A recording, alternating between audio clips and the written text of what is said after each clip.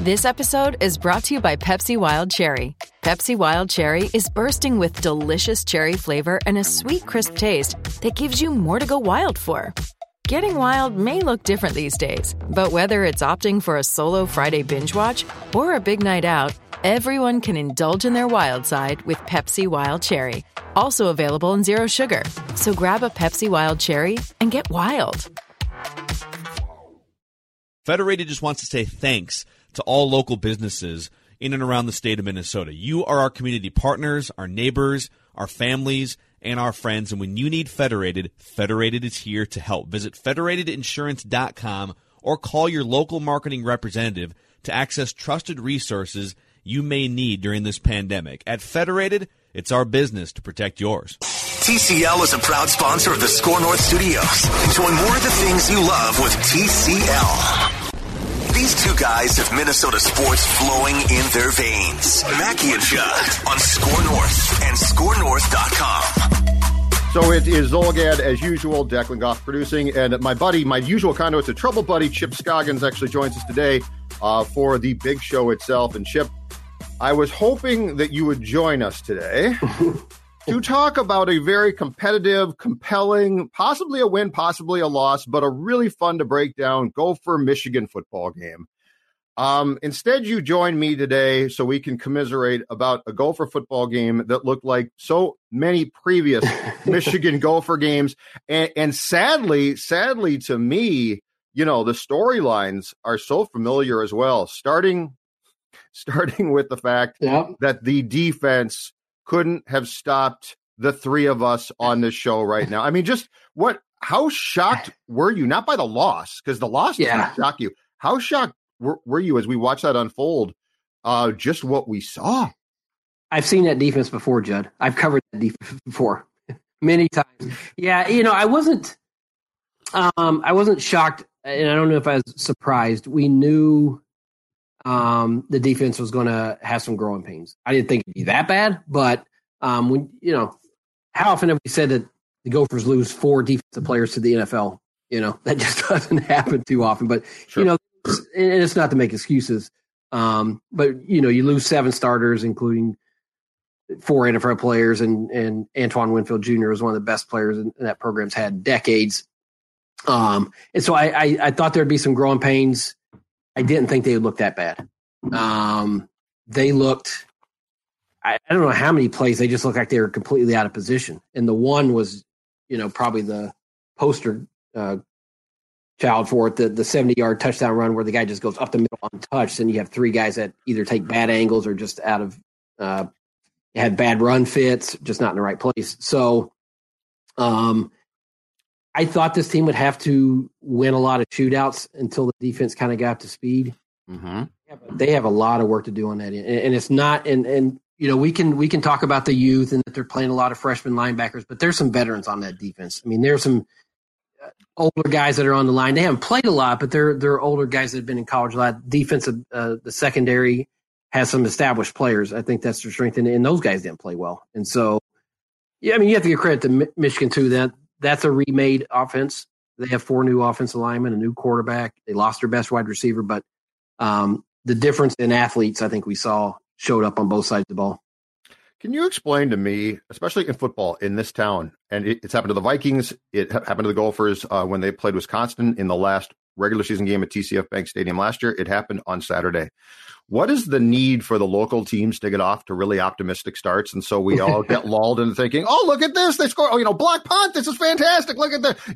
I think it was a deep touchdown to Bateman, right? Against the Badgers last year. Oh my God. Look, they might beat Wisconsin. And the Vikings, NFC title game, 2017, they get their drawers blown off. But what was the first thing? Touchdown to Rudolph. What is the need to tease us? If you're going to stink, just go ahead and stink all night. Don't give us this tease. You'd rather just return the opening kickoff 100 yards, right? I mean, I feel so stupid because I'm like, oh, man, okay. Yeah. Oh, I'm in. I'm in on this game. Well, that's what it is. I tweeted. It's like, this is the start fleck 1, a block, punt, touchdown. Oh, well, so much for that. Yeah, I mean, it was not only did you have the defense, you have all the weird goings-ons with the kickers, with the COVID. And The offense was not good. They weren't terrible by any stretch.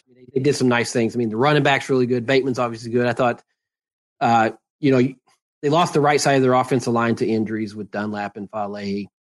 That's obviously going to have an impact when you lose two starting line off the same side. And I think Michigan took advantage of that with some blitzes, and they had some protection issues. But the offense wasn't the primary problem by any stretch. I think Tanner Morgan's going to have to trust other receivers besides Bateman. Obviously, you want to try to force feed him the ball, but if teams are doubling him, they got to have a section. And I think Ottman Bell, he had one really nice catch, and I think he's a good receiver. And so I think that'll happen over time. Like I said, the running back is really good.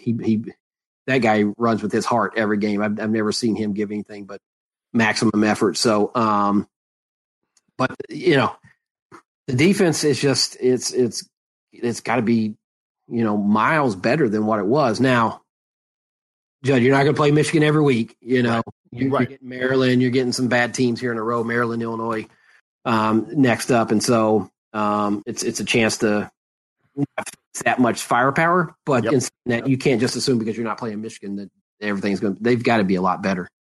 So 481 yards against them by Michigan on Saturday. So I thought about your point too, Chip, because look, there's going to be some teams that are very competitive and very good. And then to your point, there's going to be the Terrapins and there's going to be Illinois. I get all that. Here's my concern about what I saw, back to your point, though, about like the run fits and missed tackles. That there were plays in the Michigan game on Saturday that reminded me very much of, I think it was the last game that Rob Smith was the DC for against Illinois in 2018, and he got fired the next day. And just watching Michigan, that long touchdown run, that very much seemed to be the same thing, because you're right. That's not some great run. That's just missed assignments and misplays. And what was that defense known for by the time Rob Smith got fired? Exactly that. Being out of position. Yeah. And Rocky changed all that, to his credit. Well, yeah, and you look at that Illinois game that day was maybe the worst defensive performance I've seen from a Gophers team. I mean, they had so many busted long runs. I mean, there's probably 4 touchdowns that were over 50 yards. And on the one Saturday night, the 70-yarder, the defensive end, who's a first-time starter, crashed down. The freshman linebacker, got in the wrong run fit, and then I think a safety took a bad angle. And so I know the coaches are going to say, what do we always hear? This is correctable, because it's alignment and assignment, right? I mean, it's things that just be in the right spot. I do think the tackling, I think you'll get better. I think that's a product of probably not having a normal training camp. Sure. I say tackle anyways, it's not like the old days where they're tackling every day, but there might even been a lot less than that. We were allowed to watch practice. So I think watching college football all over, just nationally, and watching a lot of games, tackling is the problem. And let's be honest, defense in college football is almost non-existent now anyways. Even Nick Saban said it last week, right? He said you can't win with defense in college football anymore. Like you're not going to hold teams down to 10 points. It's just not going to happen. You got to outscore them to some degree. So, but yeah, just being out of position, on some of those plays and just looking kind of confused and chaotic at times on defense. Yes. I think that was probably the biggest eye opener to me. And again, if you lose, if the score on the screen is 30-24, I'm like, okay, that's tough. It's how you lost, and it's the fact that both teams were playing their first game. So I'm with you. There's some of this that can certainly be explained and corrected, and just watch the film, as Les and Christian like to say, and we'll fix all that. But it's how it happened in two teams playing their first games. And the scary thing is, it's not like it was a veteran Michigan offense that came in and did you in. Like if that had been Ohio State or something, I'd still be disappointed. But the circumstances don't dictate that. If the Michigan kicker had not missed 3 field goals, we're talking probably like right now about a 55-24 loss. Yeah, and that game on paper, it looked like strength versus strength, unknown versus unknown, because Michigan's defense is good. I mean, they got really good players over there, and Don Brown's a great defense coordinator, and obviously the Gophers' offense is their strength. So I thought those two might cancel each other out, and then it was just the unknown of Michigan's new offense versus the Gophers' new defense. And hey, Michigan lost 4 offensive linemen to the NFL draft, so they had 4 linemen drafted. Their number one receiver, Nico Collins, who was one of the best returning Big Ten wide receivers, he opted out. The quarterback, I know has a lot of hype, and he was a phenom in high school, and he looks the part. I mean, he is gigantic at 6'5", 245 pounds, Joe Milton. But that was his first start too, and so I know it's Michigan, and I know they recruit well, so it's a little more plug and play than the Gophers are, right? That you kind of reload, but it's still a first time out. You don't know what those guys are going to get, and they did not look like the first time out group. And you're good too, Chip. Like that's the thing. If we're going to change our expectations and feeling about the Gophers, then let's change them. Yeah, they have to be changed. It can't be like, well, Michigan's Michigan, so I mean, come on now. And no, if you're good. Did PJ Fleck in his post-game Zoom? I love the post-game Zoom. Yeah, so it's so personal. It's just crazy. I hate it. I'm 1,000% with you. Did PJ Fleck in that post-game Zoom seem, for lack of a better word, shook to you? He seemed sort of just for his ordinary demeanor. So him ordinarily against what we saw on Saturday. Well, I think they had to be probably surprised by, because I asked PJ about his defense last week in the Zoom before the game about his defense and just the uncertainty of what you're going to see. And he said, yeah, you never know until the lights come on and they play a real game. I'm sure it probably, I don't know if it's disappointed or shocked him about how bad they played and how just out of position sometimes they were.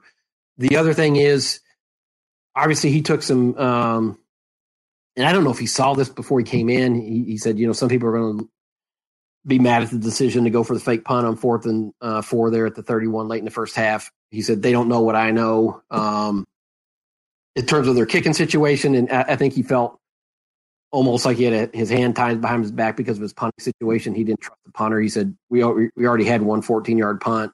I still think in that situation, that was too much of a gamble because you're still in the game. And if you don't get it, you're basically conceding points and the game's over, I think.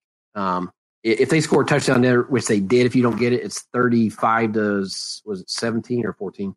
And I just felt like it's too much of a risk at that point. Yeah. But I think he was probably a little bit exasperated by the kicking situation, which I read this for tomorrow, Judd, is like, hey, man, we all wanted them to give this a shot. We wanted Big Ten football. Well, the first week of the season showed us it's going to be chaotic and imperfect.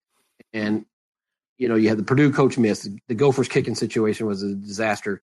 The Wisconsin might be without their stud quarterback now. He tested positive, and we'll see if it was a false positive. I assume it'll be today. This is going to be chaotic. And I think media, fans, coaches are all going to have to understand, Judd, you want to put an asterisk by this season. And I'm not sure that's not the wrong idea, but it's going to be from week to week. They're going to have to deal with things that they've never had to deal with. Yeah, and I'll say this. In Fleck's case, and I know that in the college game, there's no compelling case made to a coach to be truthful until the game is actually played. I understand why you don't release some of the information to opposing teams. But, when you don't have your specialists across the board, you are pretty much screwed. And you could have told us that on Wednesday and told Michigan that. You could have told us that on Saturday. The point is, here's a question for both of you guys regarding this. And this is off the top of my head, okay? So I might be completely wrong here. If you're going to attempt in 2020 a fake punt, does it make more sense to leave your offense on the field and go for it? Because I don't know that fake punts, like, I get that they can work sometimes, but you're asking a lot of kids who don't know exactly what they're doing. I would almost prefer to have the competency of my offense attempt it than, hey, let's get it to the up back and see what happens. And this is total in hindsight talking, Judd. I would rather trust throwing a slant to Bateman than I would putting the ball in O'Keefe's hands and trying to get 4 yards. Now, you obviously you remove the element of surprise, and sometimes it catches them off guard. But it was 4th and 4. You're not having a dynamic playmaker catch the ball there. or take the direct snap. And they can double Bateman or whatever. But I think if you just feel like, okay, punting's not an issue, so it's either going to be go for it or punting's not going to be one of the scenarios. It's either going to be go for it or fake it. And this is total hindsight. I'd probably line up and try to go for it, but we would think we would say he's crazy then too. Like if it doesn't work, we're like, what in the world are you doing? Just punt it or fake punt, So, but I would probably rather try to get the ball to Bateman than put it in the lesser, player's hands. Yeah, you definitely don't want to get too cute, and I love when a fake punt is called. It's one of the more exciting plays in football. I don't know why, but when you're basically all your specialists are out, what Kleck said they were down their first and second string kickers, and is first and third kickers the back kicker, but the backup kicker was hurt, which we didn't. So they're down to a second punter. Yeah. Right. So you were already kind of behind the eight ball. I think you can get cute with the fake punt if you're in a little bit better field position too. But I would have just rather trusted the offense that, look, Tanner Morgan and Rashad Bateman are good guys. And look, Mo Abraham ran all over the place on Saturday as well. So I would have been more comfortable keeping your offense out instead of going for the fake punt. There's a right time to call it, but I agree. I don't think it was the right time to go with a fake punt in that situation. And Judge, you bring up a good point about coaches tipping their hand, and no coach is going to give you their depth. But it is interesting, and it's a dilemma because, Walker was their backup kicker, and normally Grant Ryerson is their kickoff specialist. He handled it all last year. Well, he was on the sideline, in pads. He didn't have his helmet on, but he was dressed. Mm-hmm.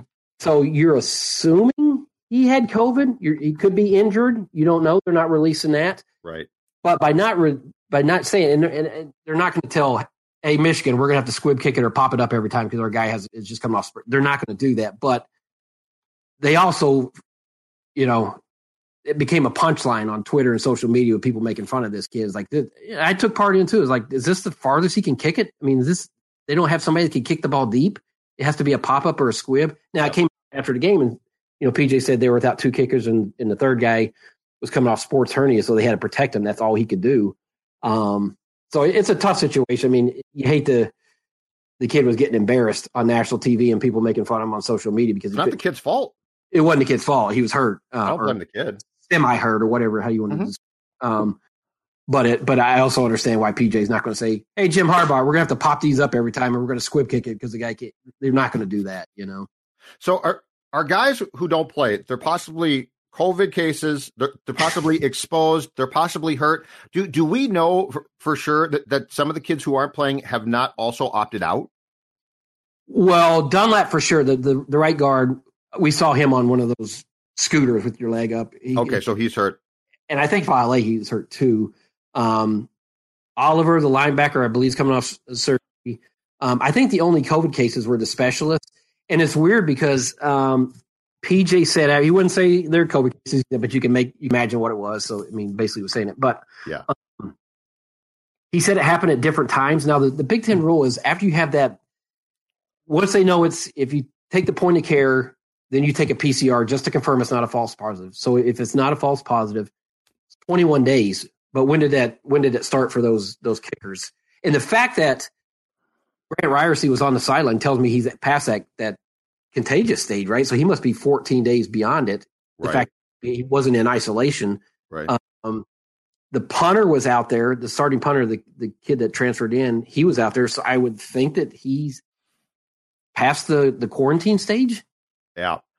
Fleck, I think on the Zoom after the loss, Chip, I think what he was trying to say was, without coming out and saying it, was every one of those guys was at a different point of the aftercare. Yes.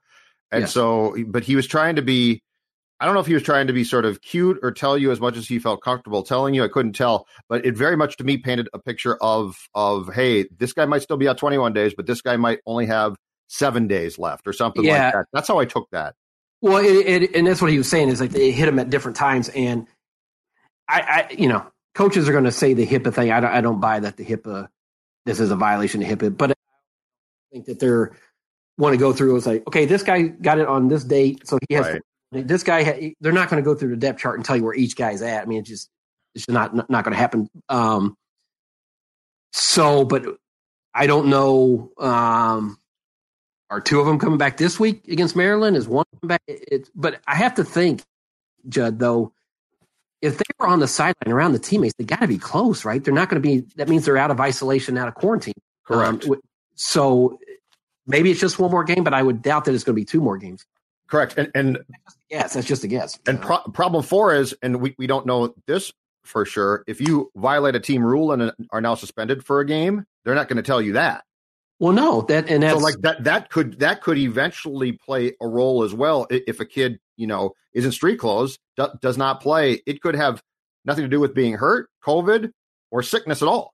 Yeah, it could be the guy was not going to class, not doing the school. Or it could be too in 2020, boys, that you get caught in a bar. Yeah. There's no way that every player in across the board in college, that none of them are going to go to bars, take their mask off. And the problem now is someone's going to see them take a picture. If the coach sees that probably leads, sick or not, immediately to disciplinary action, because you can't have that. Well, it would be interesting. And I know they're college kids, but in today's day with cell phone videos and cell phone pictures and Instagram, I would have to think that's an automatic suspension from a game. Because if you're going to have to go in isolation. Well, you're getting tested every day anyway, so they're going to know whether you test positive. But heaven forbid that somebody does go to a bar and then test positive. I would think that they're going to be punished by not playing for 3 games. Yeah. But you're right. I mean, it's from a media's perspective, Judd, it's hard because you don't want to assume anything, but you also have to tell people, hey, this person's not playing. Now, we don't know if it's COVID. We don't know if it's hurt. We don't know if he's being punished for something. And I think you just have to leave it at that. And you'll find out if it's 1 game or 3 games. Is this worth it? It's funny. That's my column tomorrow. It's still worth it. You still have to give it a chance. I understand the health and safety part of it and just the disruption and all the things we're talking about coaches not being there and all these things. I still think it's worth it. I still think you have to give it a shot. Here's why I'm torn. Here's why I'm very torn. If college athletics were treated like the academics want to believe, then it's not. Then it's dumb to play. Personally, I'm with you 1,000%. I want football. I want to watch it. If you don't understand that this is a business, you've got your head buried in the sand so deep I can't see it. So I think if college sports was treated like the colleges try and sell it, then I think it's hypocritical to play and probably dumb. But from my own perspective of sitting down on a Saturday and watching games, I absolutely want to see games. Yes. Jed, don't you think colleges are also hypocritical in the way that if they try to sell this as amateur sports? I mean, do you think people still believe that notion that, hey, this is great, this is mom and pop, and this is amateur, and they're not student athletes. No. They're athletes who go to school. This is business. There's a lot of money being made. College sports are rich because of these athletes. And so for them to say, pretend this is 1980, that's disingenuous. And so I don't know that many people, I think most people understand what this is about. They understand that schools need this money. I mean, football keeps athletic departments afloat. We're seeing sports get cut. Yeah. We're seeing all these different things. Talking about being $75 million in the hole in revenue. They need football. And I think most people, you're pretty gullible if you don't know what this is about. If ESPN and ABC and CBS and Fox came around tomorrow and said, we have serious concerns about these children, we don't think that they should be playing. And in fact, we are going to yank all of these games off our airwaves. Our conscience tells us that we can no longer televise for the rest of 2020 college football. They would stop playing tomorrow. Like that's but again, I'm a hypocrite. I want them to play. I understand that from the fundamental position of, if we really care about our children, this is probably not smart. But I'm not going to sit here and say don't play, because we saw that, Chip, for what? Yeah, 3 months, 4 months. Well, 3 months. Yeah, we saw that. Not good for us either. And Jed, I do.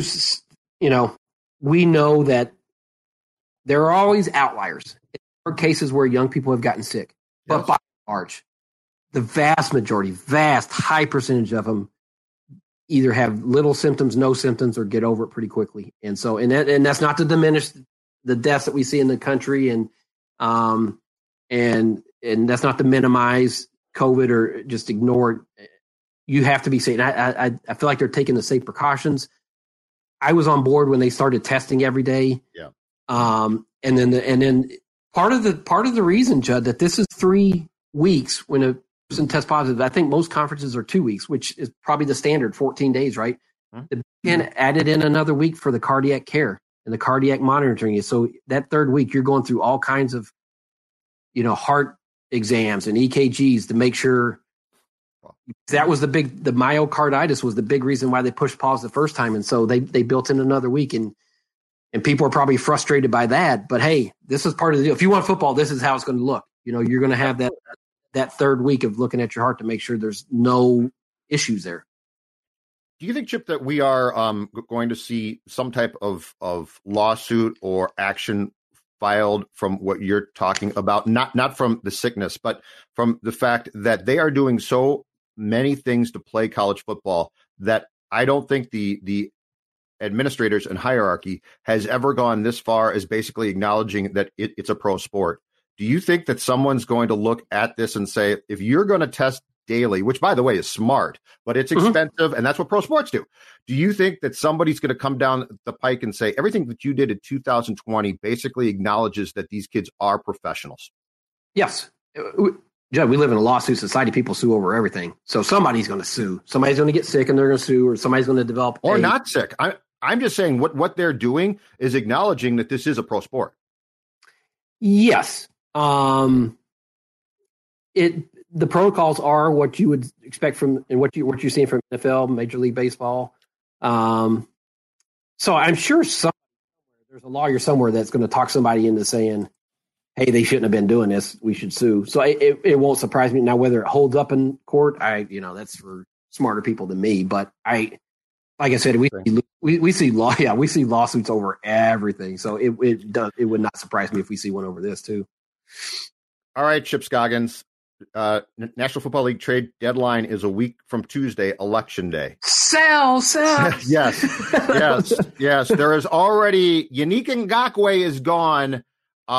Realistically, by the deadline, which is probably 3 p.m. Central, if I'm not mistaken, our time on November the 3rd, that Tuesday. How many veteran Vikings do you expect to be gone here? And keeping in mind, too, here's the one problem. There's a lot of terrible teams that are going to look to dump. So this is definitely going to be a buyer's market. But what do you think as far as names go? Who's going to be gone? Well, you have to go through the list and see realistically, contract-wise, production-wise, just where they are in their career, how many guys have like the kind of value that someone's going to give up a draft you would want, right? I would say Anthony Harris, probably because where he's at in his contract. Yep. Riley Reif, somebody want an extra offensive lineman that if somebody suffers an injury, or has an injury.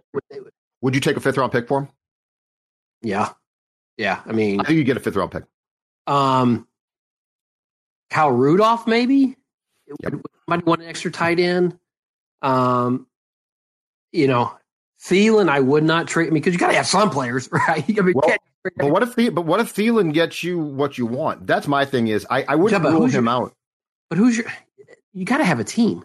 Like, you got to have a team the rest of the year. What if I decide that Cousins is a lost cause and I might be stuck there? So it's going to be a couple of years of bad football. Like, if I think I'm really stuck with Cousins, I don't know that I do want a team. I might want to come out. I might want to come out of the Kirk years prepared to hit the ground running and allow Kirk to feel the full wrath of his salary cap hit, like the fans in this town have. I would love to see you as a GM, man. I think there's different or a coach, because I would have benched his butt at halftime and made him those stats that he got against the Falcons, who, by the way, found a way to lose to the Lions. Those stats. Okay, fans, we're not going to have a game this week. COVID hit? No, we traded. We're forfeiting. We traded. We have no more players. We got a lot. I have 300 draft picks, but we have no. And you know what we're going to do? We're going to package them all to get Justin Fields and Trevor Lawrence. So don't complain. That's right. Yeah, I think you have to, it has to be realistic. And do we think that Cousins is a lost cause? I mean, I think at this point it's like. Can you tell me he's not?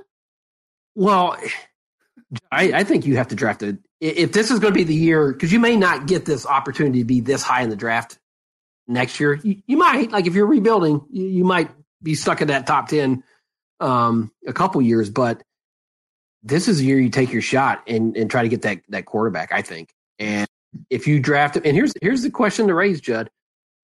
Let's assume you get in the top 5, right?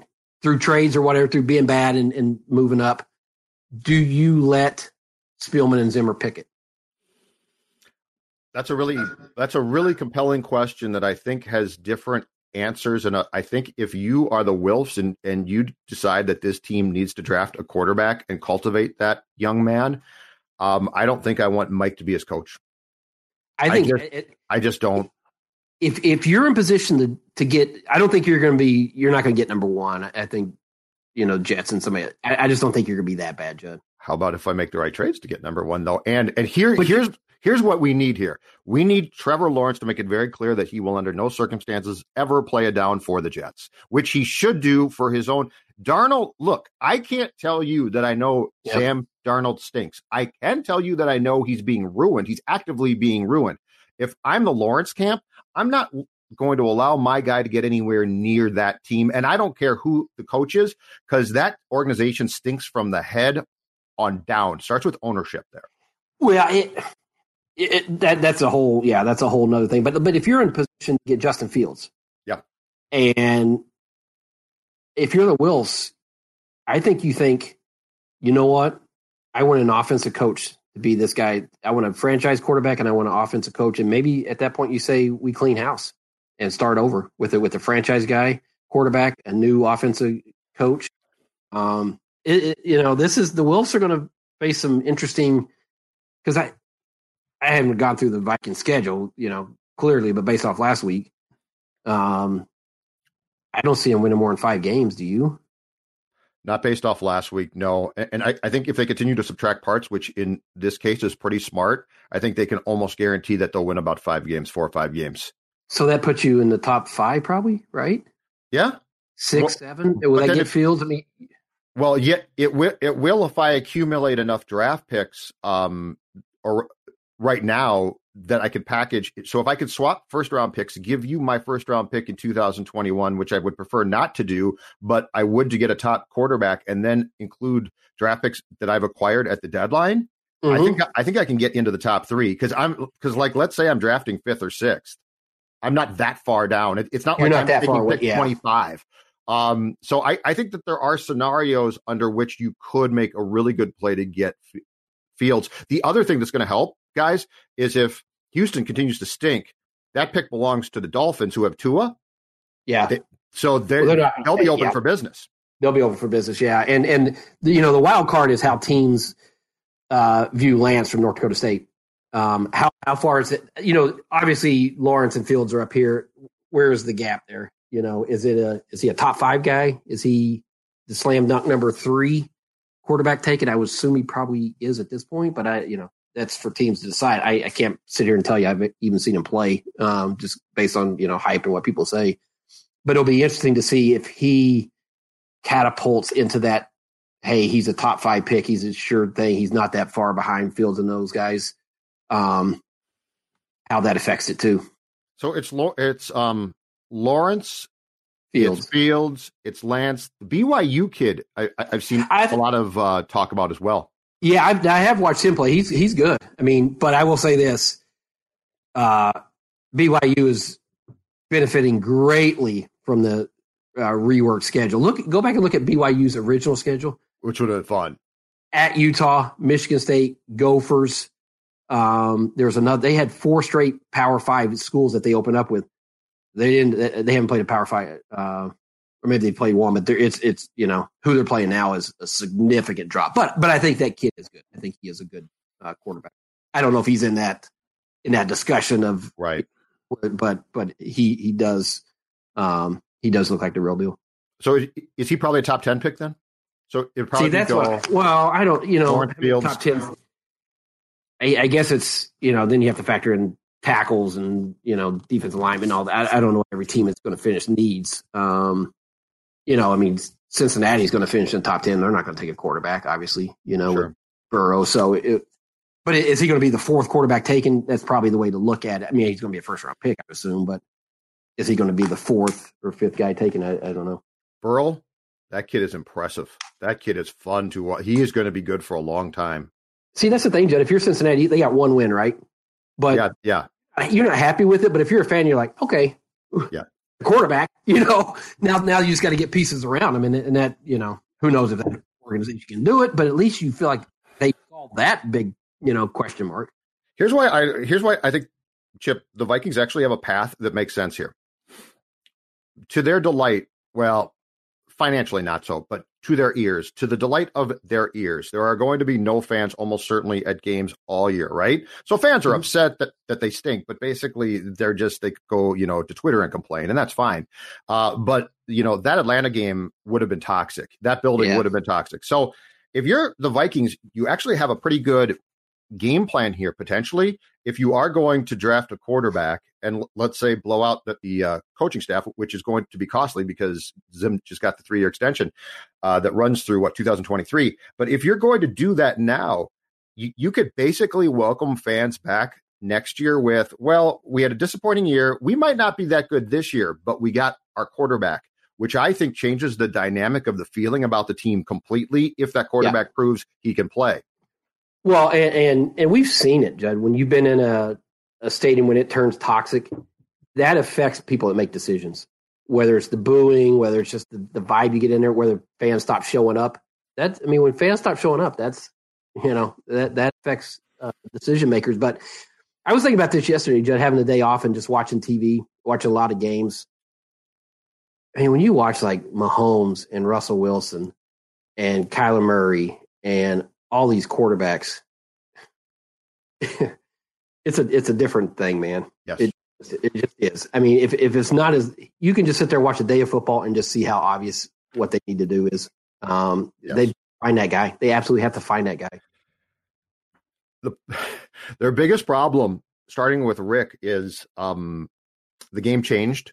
And I don't think he understood completely how much the game had changed. And it's funny, Chipper.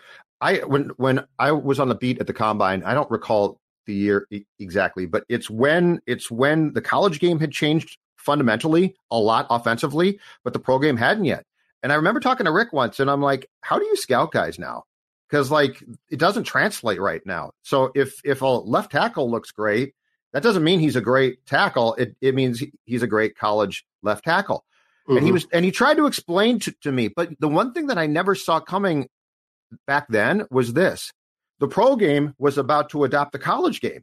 So it's not like the college game that the pros said, forget that, we can't do that. They said, no, we've got all these athletes infiltrating our game who are fantastic.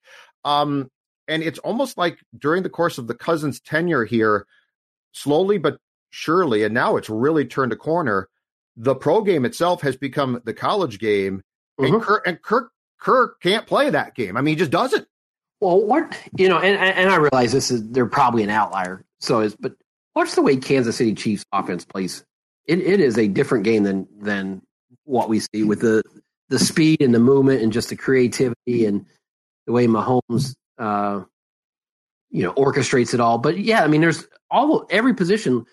Look at the way the linebacker position has changed. I mean, you have to have guys like Kendricks that can cover in space. Look at the way the tight end position has changed, where you have to have they're hybrids now. They're half, blockers, but more receivers. Left tackles. I mean, it's every position's changed because of it changed up, not downward. And so, yes.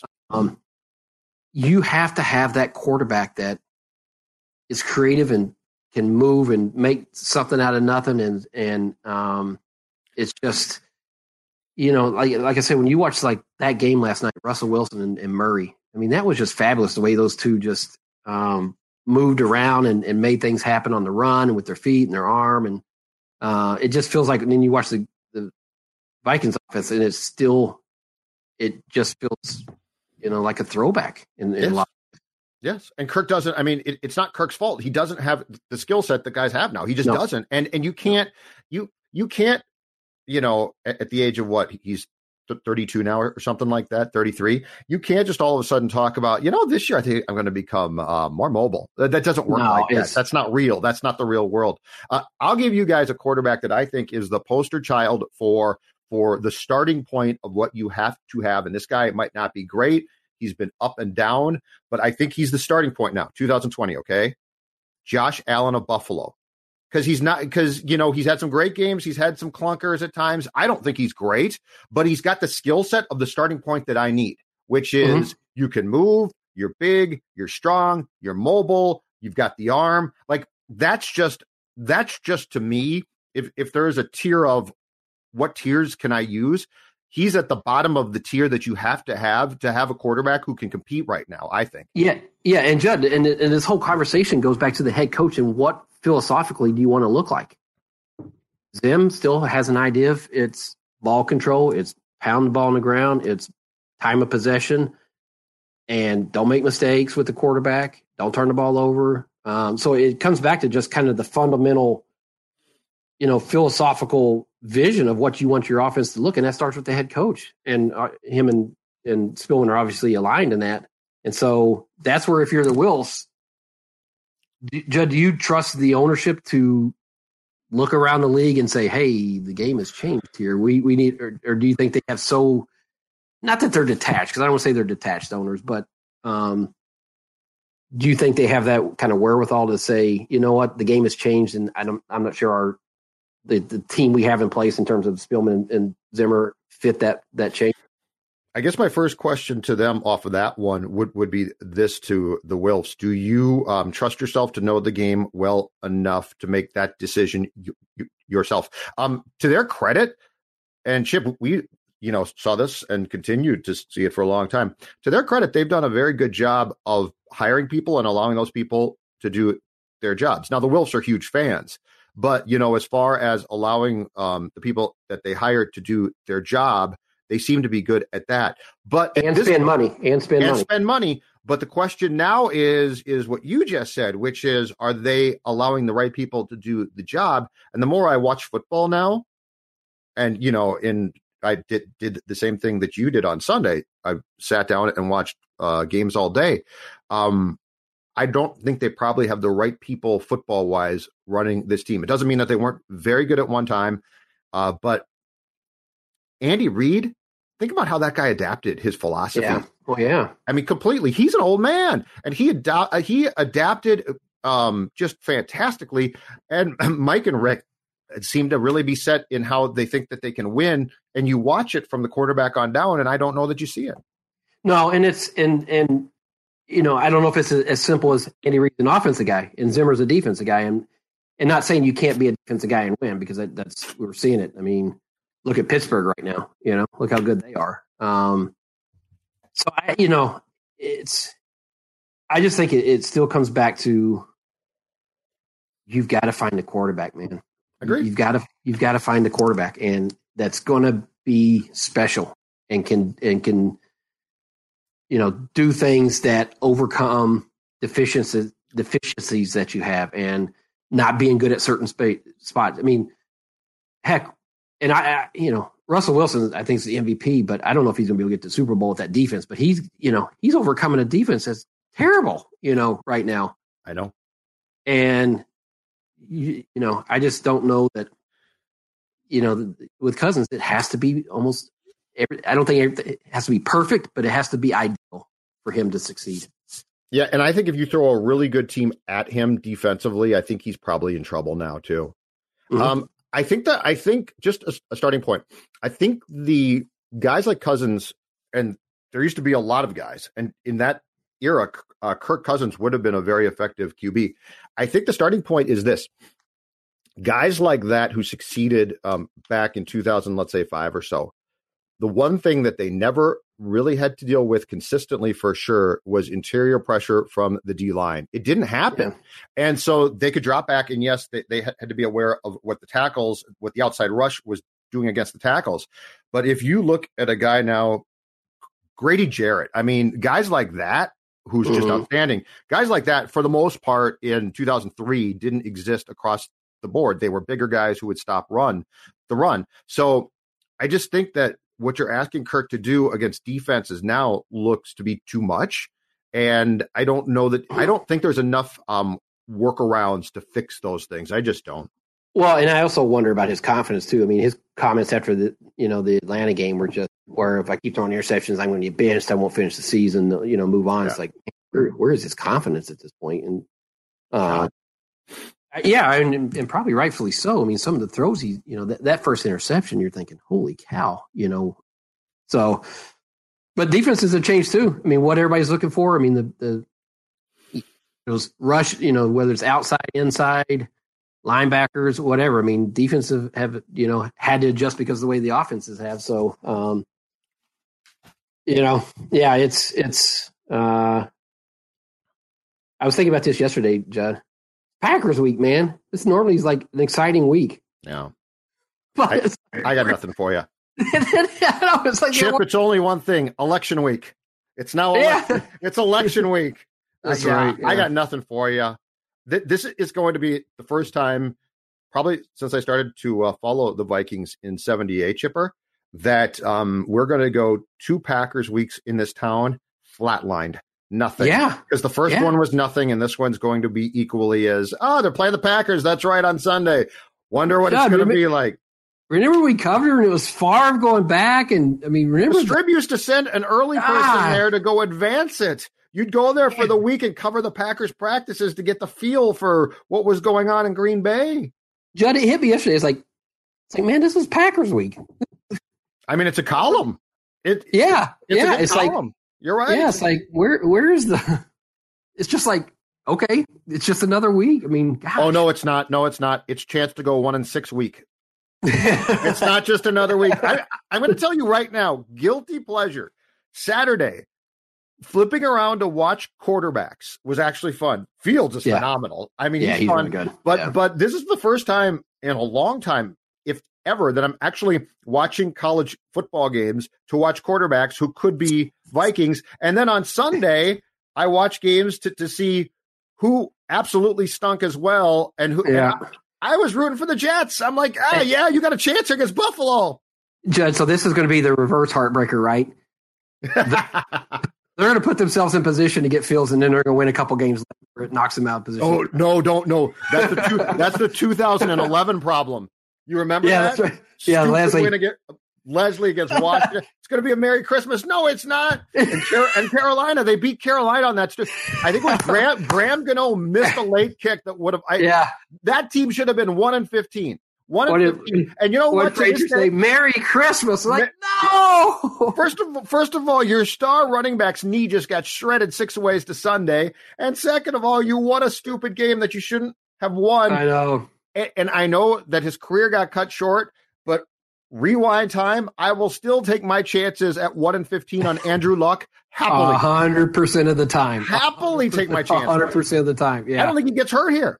You can see that coming a mile away. What's going to happen, right? They're going to win enough games and knock him out. Oh, stop with it. Last thing. Lots of surprises, but I think this is my biggest one in the National Football League this season.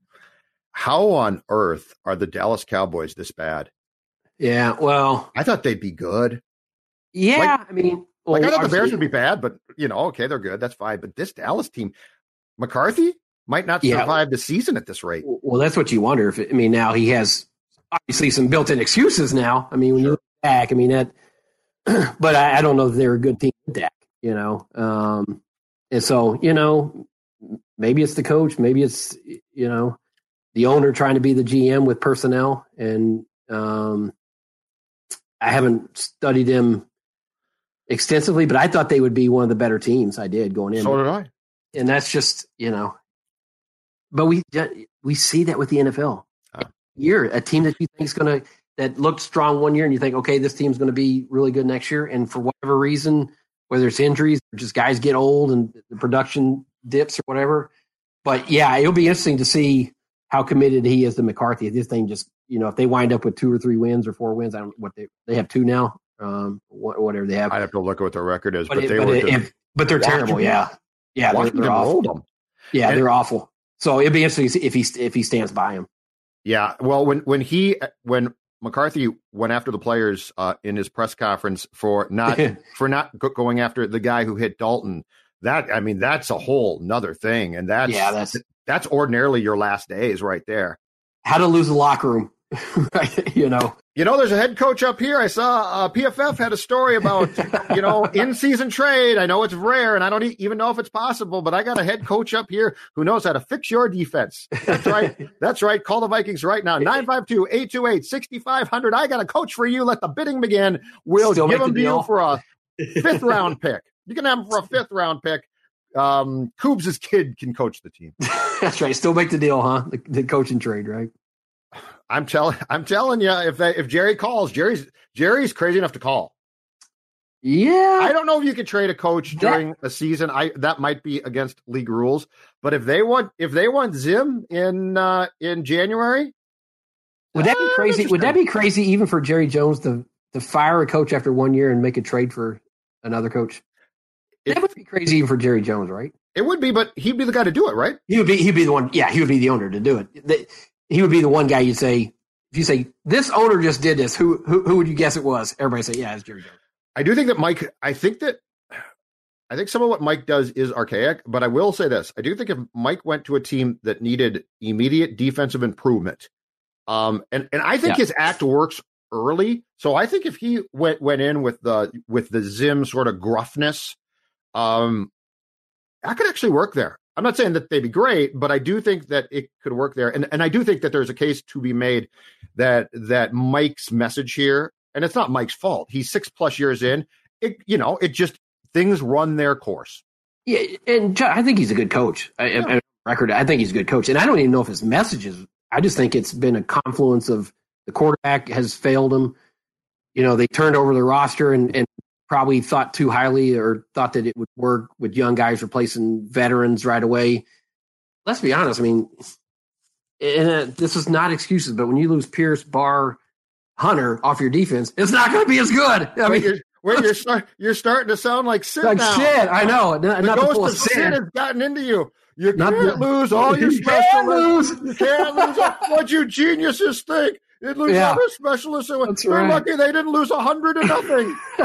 But I do think I missed it on Saturday. I know I do miss it. Just slamming the table. But we're him and Spillman are vulnerable as they invested in the wrong quarterback. Absolutely. My favorite Sid at Gophers games, because he cared so damn much, right? Oh God. On Saturday night he would have just been beside himself. He would have been so upset. But I used to say to him, because he'd slam the press box and be like, "These guys can't do it. This Morgan stinks. What? He's the top rated." And I would always look at Sid and say, "Sid, that's a great column. Write that column." That's right. I can't write that. The thing that used to drive him crazy the most at Gopher games was the kicking, the punting and kicking. Could you imagine me trying to explain to him what the hell happened with all the kicking? Oh no, that would have been. So you see, he said the third guy had Corey, and this guy had Hurdy, and the punter. It would have been a nightmare trying to explain.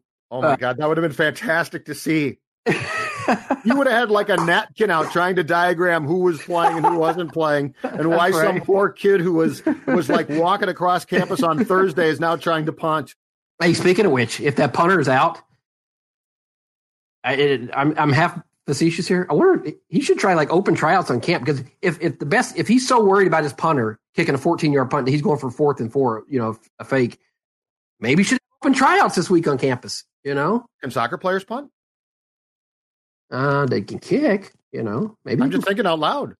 That would be fun. That would be a very Fleckonian thing to do. That would be fun to watch. But my guess is one of those 2 kickers that were out, if they come back, I'm guessing they're the true backup punter. Surely the guy that punted the other night was not their backup punter, because you have to factor in. Okay, under normal circumstances, what if our punter pulls a hamstring? Who's our backup guy? I can't imagine that was the number 2 option. Can you guys imagine the fear that if you hadn't punted and like are told you have to punt. Now, I understand that if you punt and you're good, it's probably not that hard. But can you imagine the fear of like you were pulled aside, and said, "Hey, Chip, you got to punt tonight," and it's Michigan. Oh my God, I think I dropped the ball. Yeah, it would not. I might start crying and just drop the ball. I mean, seriously, that ball would slice off my foot for like a 2-yarder, probably. I mean, yeah. Hey, PJ, you know what? I like it. Snap it to the up back. See what happens because I ain't got it in me. Well, that's always. Oh man. The other thing I always do, like at a Twins game, when there's a high pop up. You're sitting in a press box, and like, how much would they have to pay you to try to catch that thing? I mean, could you imagine trying to catch one of those big league pop-ups? No, like, I'd have no chance. That's right. I'd be circling below it, and I would get dizzy and fall down, and then the ball would hit me. That's right. Just looking up right there, maybe dizzy. Yeah. By the way, that Gopher debacle did stop us from watching one of the most exciting. Did you guys see the end of that game? Well, Judd, I just filed my column, and all of a sudden my Twitter feed just went. Oh my God! What just happened? So I raced home, and that was an ending. What was for a high level game? What was more shocking, that or the Minneapolis Miracle? Declan, what do you think? Between the Minneapolis Miracle and which one? The baseball Series. Game, the World Series. I would say the Minneapolis Miracle. The Minneapolis Miracle. No one saw that coming. I mean, the at least two, like the Rays can't win the World Series. Like there's a possibility the Rays won't win the World Series out of that. That game with the Vikings at least vaunted you to the NFC Championship game. Like that won you the game. But in terms of just pure craziness, I mean, I've never seen anything like that. It was insane. It's that play, yeah, right. Because think about that. The base runner falls down. There's 2 errors on a play. The guy's trying to sweep tag. It flies off his glove. So to your point, though, I think if you talk about improbability of play, it's the baseball game, right? Because the Miracle took a couple of accidents by the Saints, including their D-back deciding to fly by Stephon Diggs. But like that was at the very most, that was probably 2 breakdowns, right? The baseball game took the ball hit Chris Taylor, by a guy who shouldn't have been on. Chris Taylor, who was playing because Bellinger was out with a sore back, he misplays the ball. He picks it up. Arozarena, to your point, Chip, who is the winning run in that case, falls down. Muncy cuts it, and then he throws it to the catcher, Will Smith, who somehow goes to make the sweep tag before he gets the ball. I think it's the baseball play because that was so many things. And I mean, my God, Arozarena's on the ground. Yeah. Like the ball, Will Smith catches that ball. He can literally walk to Arozarena probably and tag him. Yeah. I mean, it's, both are ones that you've never seen before, obviously. But I probably would go baseball. As crazy and as like we've never seen something like that, an NFL playoff game in like that before. But yeah, as I've always said, those are the plays why we watch. Why us morons who spend all of our times and our wives say, "Are you going to watch that game too?" I've always said you got to watch the crap for the payoff. It's the payoff. And that on Saturday night was the payoff. And I was stuck watching poor kid couldn't punt, and the Gophers give up 49 points. And I thought to myself, I should have just stayed home and watched the darn baseball game because we'll never, you're not going to see an ending like that probably for the rest of our lifetimes, at least for Chip and me. Declan might. But yeah, that was, oh my gosh. That play was so wild. Okay, that play that I just gotten in my car and was going home when that play happened. Dan Schulman on ESPN, who's one of the best, right? I mean, the guy's incredible. Dan Schulman had trouble describing it because how do you describe it? There's the ball, it's bobbled. Now Arozarena, he falls down, he gets up, he's throwing, and it's like I had no clue, but I wasn't mad at Dan. Dan did his best. No, how do you describe it? You're just like, and some stuff happened, but exactly. It's incredible. You should have seen it. You should have seen it. It was crazy. Because I don't know what I just saw. All right. I know. Thanks, Chip Scoggins. All right, boys. Great stuff. Mackie back tomorrow. Mackie and Judd, thanks for tuning in on this Monday.